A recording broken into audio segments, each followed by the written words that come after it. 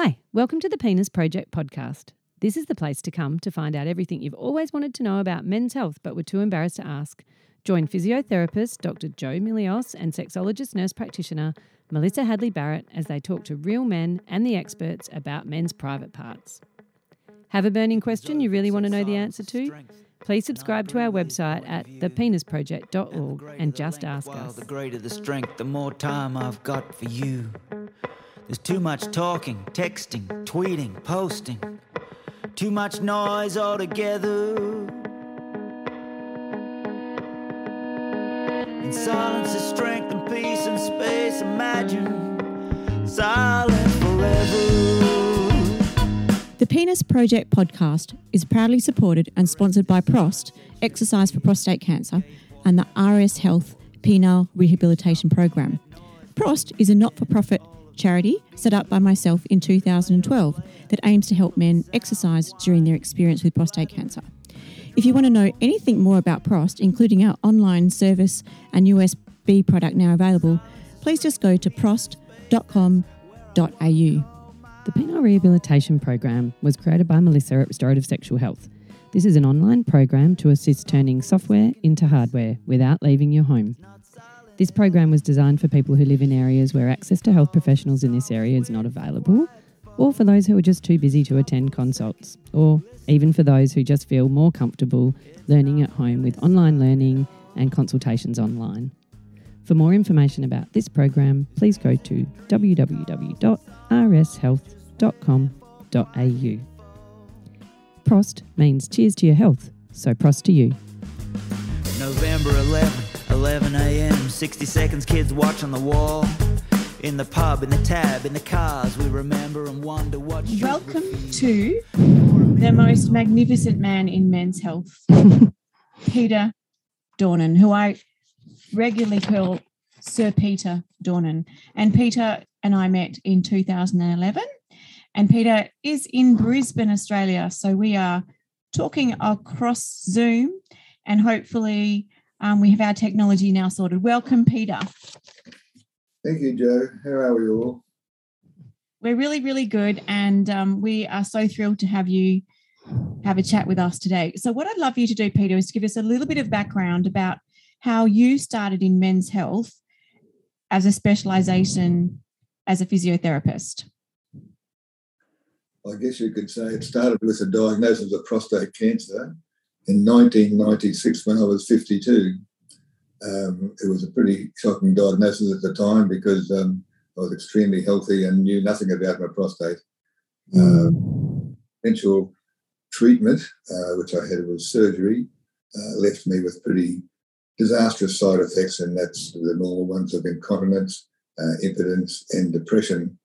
And I didn't know how to get out of it. The doctor couldn't help me, so I put an ad in the paper. I couldn't find another man to talk to, nowhere in Australia. So I put an ad in the paper, and about 70 men turned up for our first meeting. About 70 men, hey? About 70 men and their wives and their partners, yes. Wow, that's an amazing turnout. Yes, well, it was, because they were all sitting there. They didn't know what to do either. They didn't know how to get together. But when I put an ad in the paper, they all came out very quickly. And so we started from there, and very quickly we grew. I became the convener. I sort of morphed into that role, and we met every month, and I convened the meetings for the next 20 years. Over that time, we grew to have about 1,000 members. It was the biggest support group of any cancer in Australia. But the other offshoot of that was that I did contact other groups in Sydney and Melbourne and Adelaide who were just starting off also in 1996, and we formed the Prostate Cancer Foundation of Australia, which of course now is the peak consumer body for prostate cancer. So that was virtually the story. Along the road, I worked out a way to treat my incontinence, to deal with the impotence, and to deal with the depression. And I wrote a book about it in 2002, which Joe would know of. And thank you for all that summary, Peter. So just to let you know, the Prostate Cancer Foundation actually had their 25th anniversary party here in Western Australia just last week. Yeah. I was fortunate enough to be invited, and we had a special afternoon tea with the governor here, and it was so beautiful, but it was just because of COVID we couldn't have it Australia-wide. Otherwise, I'm sure you would have been there. So that was with our Governor, Kim Beazley, and his wife. But yeah, so it's 25th anniversary. So your involvement in setting that up is extremely pivotal in the realm of men's health across Australia and then worldwide. Now, what I'd love to chat to you about is you had difficulty with gaining your incontinence after your radical prostatectomy. So as a 52-year-old guy, do you recall what sort of leakage was happening and how many pads a day, that sort of thing that was going on? Yeah, I can recall it quite clearly, even though it's 25 years ago. I was leaking, but by about 6 weeks, I was leaking about 6 pads a day. 6 pads, right. Which was pretty disastrous. And yeah. I didn't manage it. But then I realised that women, who are female physios, treated women with incontinence. So I approached my female friends and they taught me how to do what every woman knows, but no man knew at the time. And that's how to do pelvic floor exercises. That quickly dried it up to after about 6 months, to about a pad a day, which was manageable. Yeah. But it still was annoying to me. Every time I would leak, it reminded me of the stress I'd been through. So I developed what's called post-trauma stress syndrome, was a degree of it. So every time you leaked, you felt that sort of like immediate impact of the trauma of the operation and all the pads and everything. So that was like a PTSD from the constant leaking after, a year or so now, was it, by now? Well, by about a year, yeah, I was pretty well where I was for the next 4 years. So Peter, people listening won't know your background before all of this. You are a sports physiotherapist and have a heavy involvement in the Sports Medicine of Australia. I think were you the pioneer of that as well? I was a co-founder of the Queensland group of Sports Medicine Australia.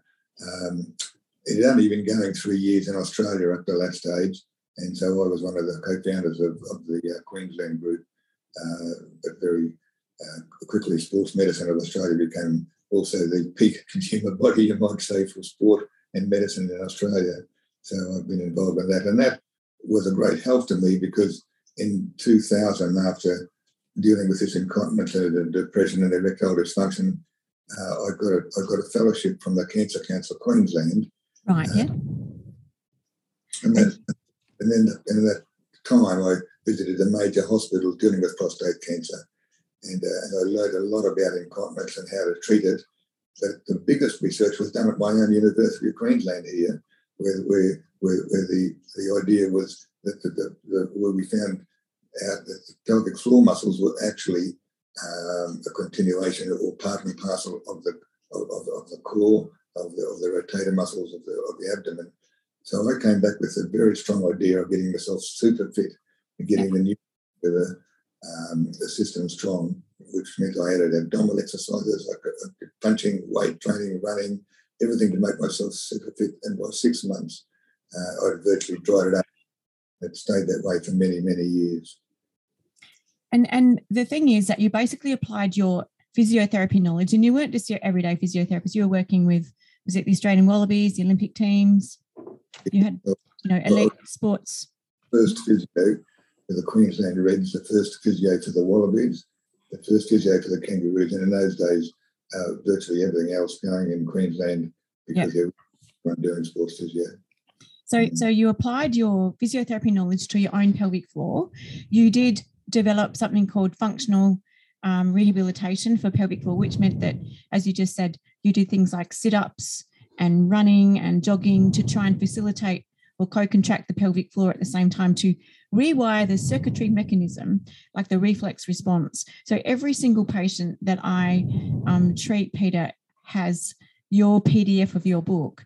Now, your book, I just like to share, is called Conquering Incontinence, because I believe this was published in 2002, and this was 6 years after your original surgery, and you went and tested your own pelvic floor continence by climbing Mount Kilimanjaro. I had such an elation for living at this stage of the game, because there's a fair amount of confronting mortality when you get a cancer diagnosis, and it's quite a depressing situation just by itself to know gosh, you are mortal. And so I got this elation that I needed to be grateful I'm alive, to prove I'm alive, but I also wanted to test my incontinence treatment. And so I did climb Mount Kilimanjaro, which was 20,000 feet high in Africa. And that was a great sort of a triumph for me to do that. And my depression went, the minute my incontinence was okay, by the way. And so I was going to ask, did you stay continent in that 20,000? Yeah, well, that was a worry that if I didn't, if I leaked at all, because it was freezing, it was minus 20 degrees, I would have done it myself. Yeah, it would have been cold. It would have frozen. Yeah, everything would have been frozen down there. So it would have been very weird. So then you came home and produced the book Conquering Continence, and that's still available. So we'll be able to let people know about that by adding a link to the show notes. And then we have the PDF of your book, which I've given every one of my 4,000 radical prostatectomy patients, and they all really like it. And I actually weave your PDF of the book in with Craig Allingham's Chapter 5 list of exercises in his prostate recovery map. So that's always added in at 4 weeks post-radical prostatectomy, but also often commenced preoperatively as well, your whole program. So Peter has basically been my mentor in men's health. But when I actually came across to Queensland to work with you for a week, Peter, you said to me something that always, I think back, shocked me. You said, Jo, I'm actually not so interested in prostate cancer management anymore. I've come across something really new and exciting and interesting called Pudendal Neuralgia. Would you mind if I taught you about that? And I had no idea what you were talking about. So can you let us all know what you were talking about? Because of my involvement with urologists, that was a bit of a lead in. So as the years went on, as part of the book on incontinence, I had to learn what the pudendal nerve was, what made the bladder open and shut, and how to control it. And so I had the pudendal nerve there in the back of my mind always. But I had an urologist came in with a painful lower back from going to the gym. So I assessed him and diagnosed him as being a sacroiliac joint problem, manipulated him and gave him some exercises and sent him on his way. He rang up the next day and said, mate, thank you, my back's so much better, but you also took away my pain from my testicle. Well, I said, you didn't tell me that. You don't walk into a physio in those days and say you've got a sore paw. So he said, I've had this testicle pain for 2 years. I've been to every specialist in Brisbane. I was going to have surgery in 2 weeks' time. What did you do? And I said, well, you saw what I did. I just manipulated your back. And he said, look, I've got a whole range. I've got a half a dozen of these patients like myself in my rooms. I'm going to send them to you. So one at a time, I manipulated them and the same treatment worked for them. So he said, whatever you did, find out what the heck it was. And he didn't know and I didn't know. And I found out, of course, it was the pudendal nerve goes to the scrotum, not the testicle. That's from another nerve. But it was actually the scrotum we were treating. So the pudendal nerve, which comes out of S, 2, 3, and 4, out of the sacrum, was influenced, I found, by the sacroiliac joint being rotated or out of whack to be used. Peter, can I just get you to explain for the people listening the difference between a scrotum and a testicle? Because I think that people would have think that's the same thing. Well, in fact, most people did, including my urologist. The scrotum, well, that's where we thought the pain was coming from. But the scrotum is the sac that holds the testicles. And the testicle gets its nerve supply mainly from T11, 12. But the scrotum gets its supply mainly from the pudendal nerve. And the pudendal nerve, I also found, so I went back to university for 4 years and studied this. I got my own body and got a supervisor myself, and we dissected it and found out where the nerve went to, and it indeed goes to every major structure in the pelvis. It's called, the word, it's derived from the word pudendal, which means shameful, which is Latin. We've never used the word, we don't talk about that area for 2,000 years, and so the nerve goes to every major structure and function in the pelvis. That includes the sexual function, the bowel function, the urinary function, the mechanics of it, and the sensation of it. So now my clinic is about 1/3 prostate cancer patients 1/3 pelvic pain patients and 1/3 everything else urological. But often that link of musculoskeletal basis is the key, and that's what you taught me on that trip in 2011. Well, rest assured, there's a lot of people out there, males and females. Females, I think, more than males, who have pelvic pain, and a lot of the pain, and you have to go through a process. It's just a diagnosis by exclusion, and generally the specialists work out what it's not, and then they think, well, it may well be coming from the pudendal nerve. Please have a look at his back and see what's going on. So if you have that pain then, Peter, you discovered that if you manipulate the sacroiliac joint, is that right? If you release that, helps. And then what other treatments helped that pain? Well, generally urologists will find a whole lot of other reasons that might have given the pain. That maybe there's a lot of structures and things in there and disease processes with gynecologists and urologists can find. But if the pain doesn't get any better, then they think it may well be a nerve pain and it may well be coming from your back. So then you look at the iliac joint and you find out, yes, it is rotated, so you treat that. But by the time the patient gets to you, it's generally past 3 months. And then the patient gets what's called a persistent pain scenario, I like to call it, or the nerves are neurally hypersensitive and they get what's called flare-ups. So that the pain has changed the brain. So now you've got to be very careful, you've got to be very aware. You treat two things, you treat the pain and you treat the cause. And you treat them both at the same time. And the patient has to be aware of what's going on. And so I'm not a physio, so just for my simple mind when it comes to this, that kind of leads to me to think that when people get that sort of original pain, then they're going to get a really tight pelvic floor because they'll be holding onto it. So is pelvic floor exercises important at this time as well? It can be, but the pudendal nerve goes to the pelvic floor. So if you start to muck around with the pelvic floor too much, you can get a flare up just by doing deep tissue massages or by doing too many hard exercises. I actually keep away from them. I try and treat the cause first, and then if they're still getting a lot of perineal pain or pelvic floor pain, sometimes you may need to go there. Sometimes Botox helps. There's all different ways to ease the pain down. But generally, if you treat the cause, and the cause is coming from your sacroiliac joint being out of whack, and you realign, so to speak, and you take pressure off the nerve, the pressure will go away off the pelvic floor. It'll get better. Right. Okay. So my take on that, Peter, is urologists are looking at the more sinister potential causes, things like the cancers and infections, STDs, all those sorts of things that could lead to this. And they basically do all the most important things to rule out anything more serious. And then if they can't find a cause, it's often grouped as chronic pelvic pain syndrome, of which there's 4 different types. And we've talked about that in recent podcasts. And we're normally looking at the type 3B, which is a non-bacterial prostatitis. But I like to simplify it with my patients, say it's often not the plumbing, it's the wiring to the plumbing. That's the problem. And just like you said, I've stayed away myself from doing a lot of internal pelvic floor physiotherapy because I like to work from the outside in, not the inside out.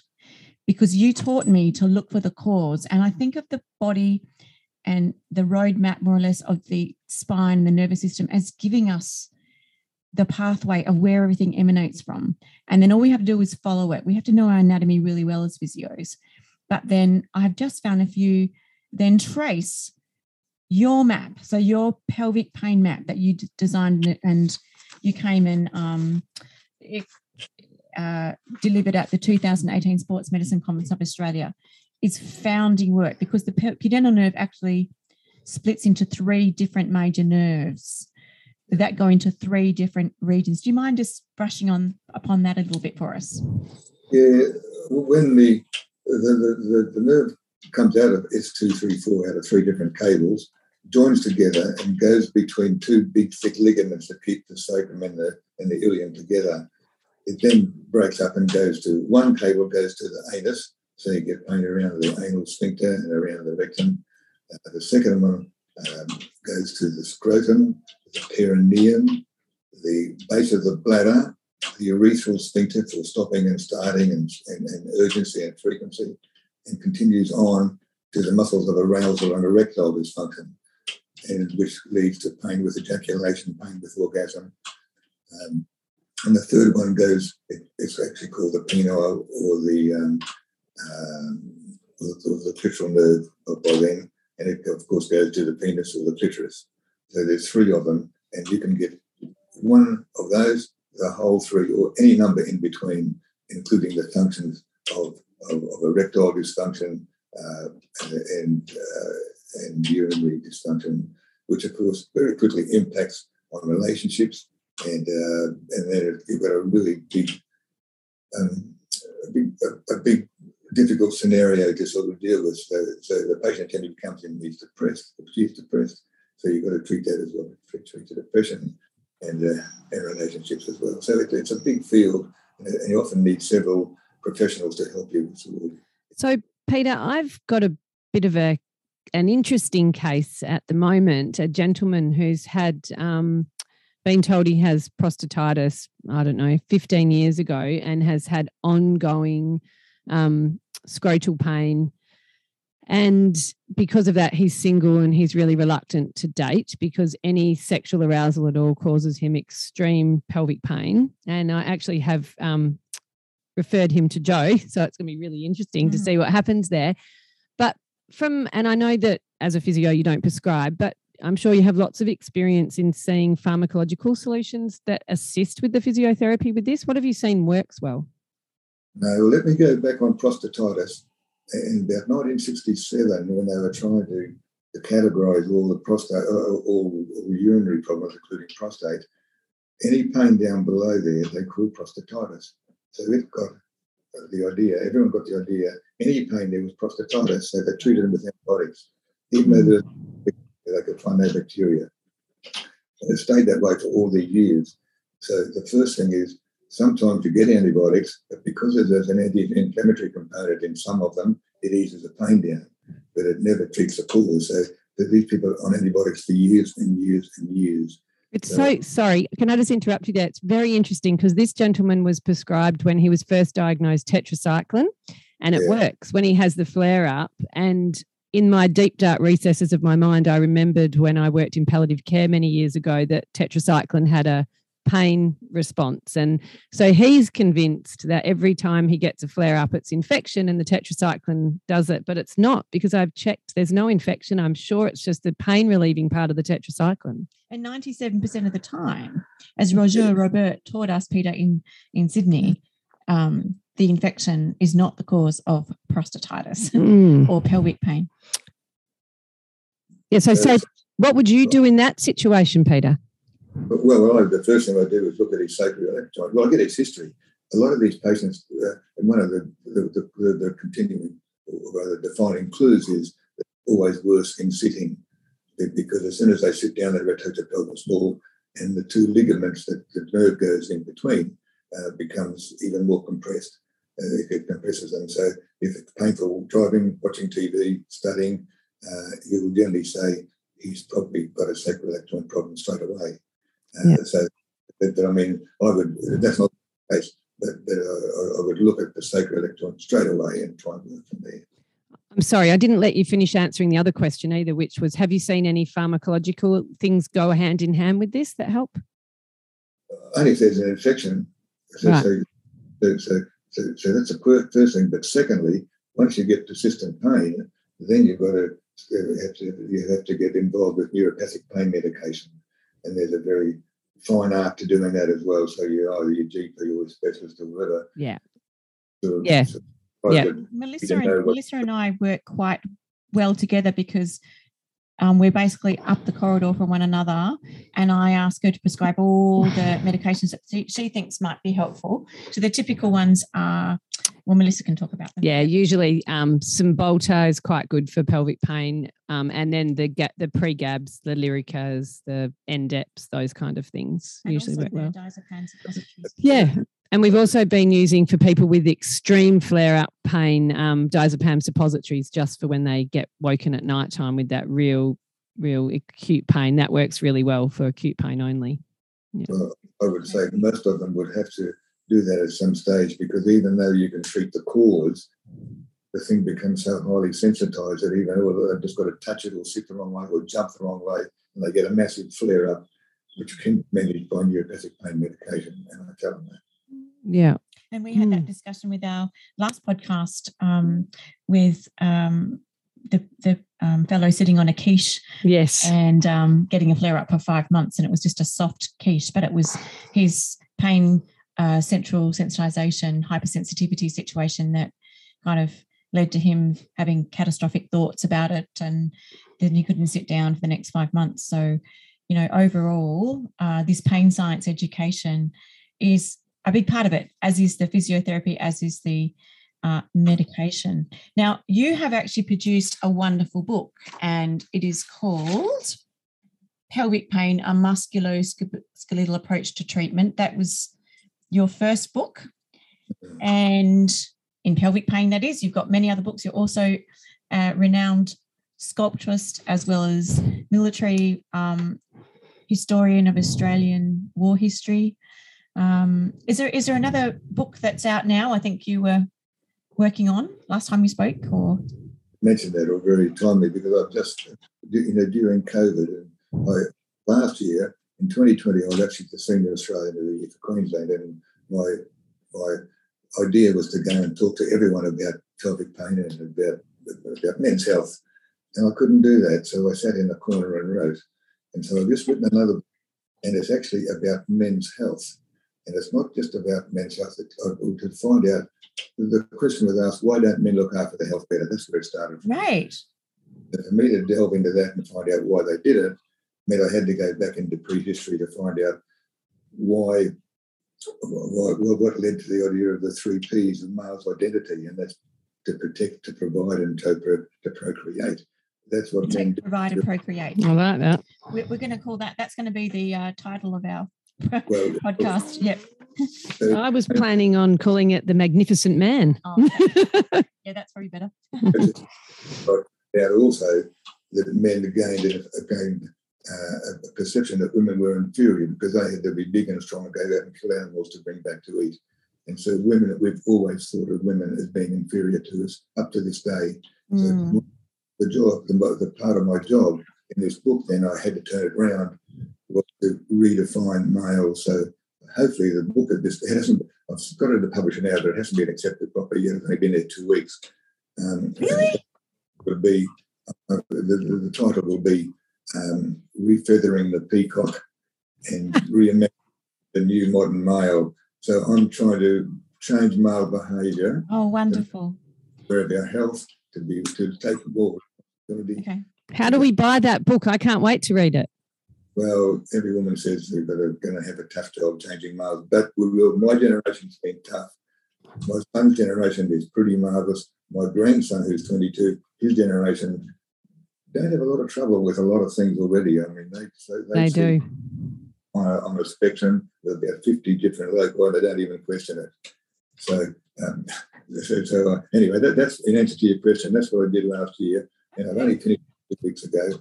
And, well, I was going to write a book last year, Peter, but I ended up doing this podcast with Melissa. So 2022 is my book. But when you get that book published and it's available, we will get you to come back on and we will have a chat to you about that, because we have a worldwide audience now. Probably, I know, Melissa, more than 30,000 people listen regularly. So we are building, and we would love to share that with you. Now, Peter, we have to pretty much wind up our chat. I feel like I could talk to you for forever. You know, I can talk a lot, and no. We've had so many interactions over the years. You've always been so generous with your time. I was actually chatting to another physio this morning from Canberra, and it just so happens he's chatting to you soon. And I said, Peter's been so generous with mentoring me over the years, and I just have always appreciated your availability and curious mind. But the fact that even into your 70s, you're still working full-time as a physiotherapist, you're still actually writing books, climbing mountains, and can't thank you enough. You are the father of men's health in the world. Thanks, Peter. It's been so lovely to meet you, and I can't wait to read your book. Well, they take about 10 months to a year if they accept it. because some people don't accept different genres. You've got to search around until you find the right publisher. This was my 10th book, and I've had a lot of experience with them, but they're still not loyal to you. They're loyal to their own genre. So just don't hold your breath, but it'll be there. And I've just got one final thing to say. There's a very important man who wants to meet you. He's on podcast 46, Dr. David Dangerfield. He wants to have a good chat to you about your knowledge of the pudendal nerve for his pioneering surgery to regenerate sexual function after men have had radical prostatectomy. So I'll be sending you an email to link you up. He's in Melbourne. Very glad to talk to him. All right. Thanks so much, Peter, for your time. Really appreciate it. Okay, good to talk to you both. See you, Bye. Joe. Thanks Tell so you much. about a boy who lives inside me. He's been there all of my life. Hi, this is Dr. Joe. Thank you so much for listening to our podcast. We're getting so many emails, so many questions and so much feedback. And Melissa and I are absolutely thrilled about this. What we'd really love you to do, though, is to share our podcast with anyone you think might benefit, including any man in your life. Simply download using your favourite podcast app or subscribe to the penisproject.org. You'll get a weekly email and new releases, and this helps our podcast to get more people. And if you write a review and subscribe as well, we'll get known more widely across the globe. Meanwhile, let's keep the conversation going. Just a mystery to me. I've got a boy of my own now. It fills me with pride to see him growing so fast into a man.